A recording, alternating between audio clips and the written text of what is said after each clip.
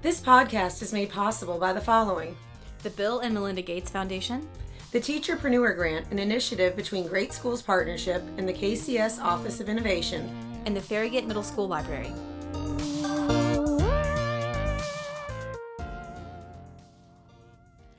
Last week, Brittany and I recorded this intro for our podcast.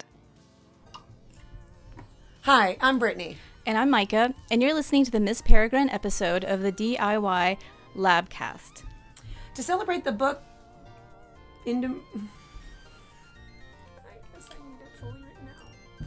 Yeah, we can edit it. Okay, so, all right. To celebrate the book being turned into a movie, we hosted a premiere party. We gave out tickets to our ELA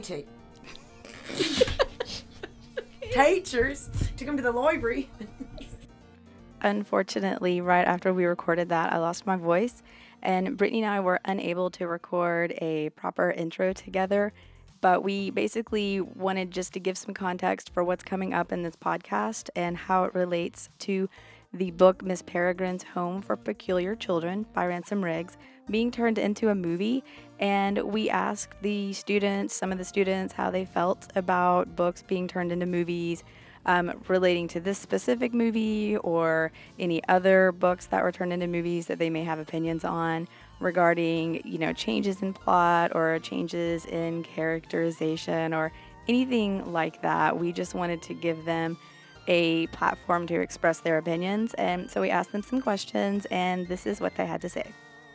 I want to ask you guys how you feel when they make a movie based on a book and they make a major change to a character or plot in that movie. All right, so you can hold it and talk right into it. I feel like they should keep the characters like how they are because when I read books and they make movies and from the books and they change the characters, I feel like it just changes how the whole perspective of the movie is. Okay, good answer. How do you feel when they make major changes in a movie from a book? I feel like they should keep them the same because then it gets really confusing because then you don't know. Okay.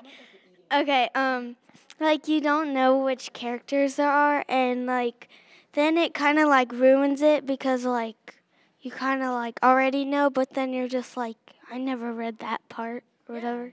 Yeah. All right, you answer it too, and you put it rawr, almost like you're about to eat it.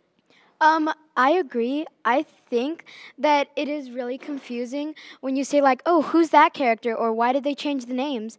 And the fact that when you read books, it gives you that drama that you want, and then when you watch the movie, it's completely different, so you don't know how to feel about it.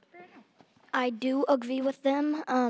I feel like if they change the character, then that kind of changes the storyline. So, if I feel like my favorite character is this person because of his power, and then suddenly it's someone else, then I just kind of feel why they changed that.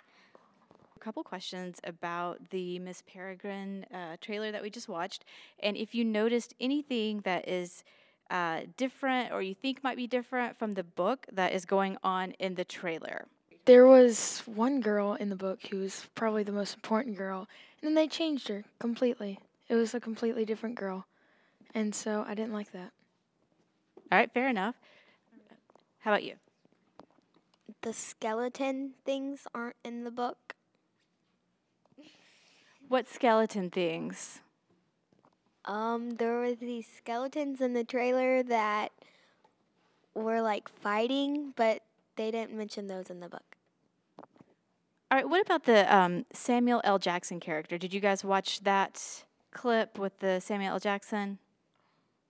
I love Samuel L. Jackson, so I have to love it because he's my favorite. So. All right, that's awesome. All right, so what do you think about, does it frustrate you if directors or writers change what goes on in the book when they make the movie? I think it does because it kind of changes the storyline in a way and it changes what the book says. Okay.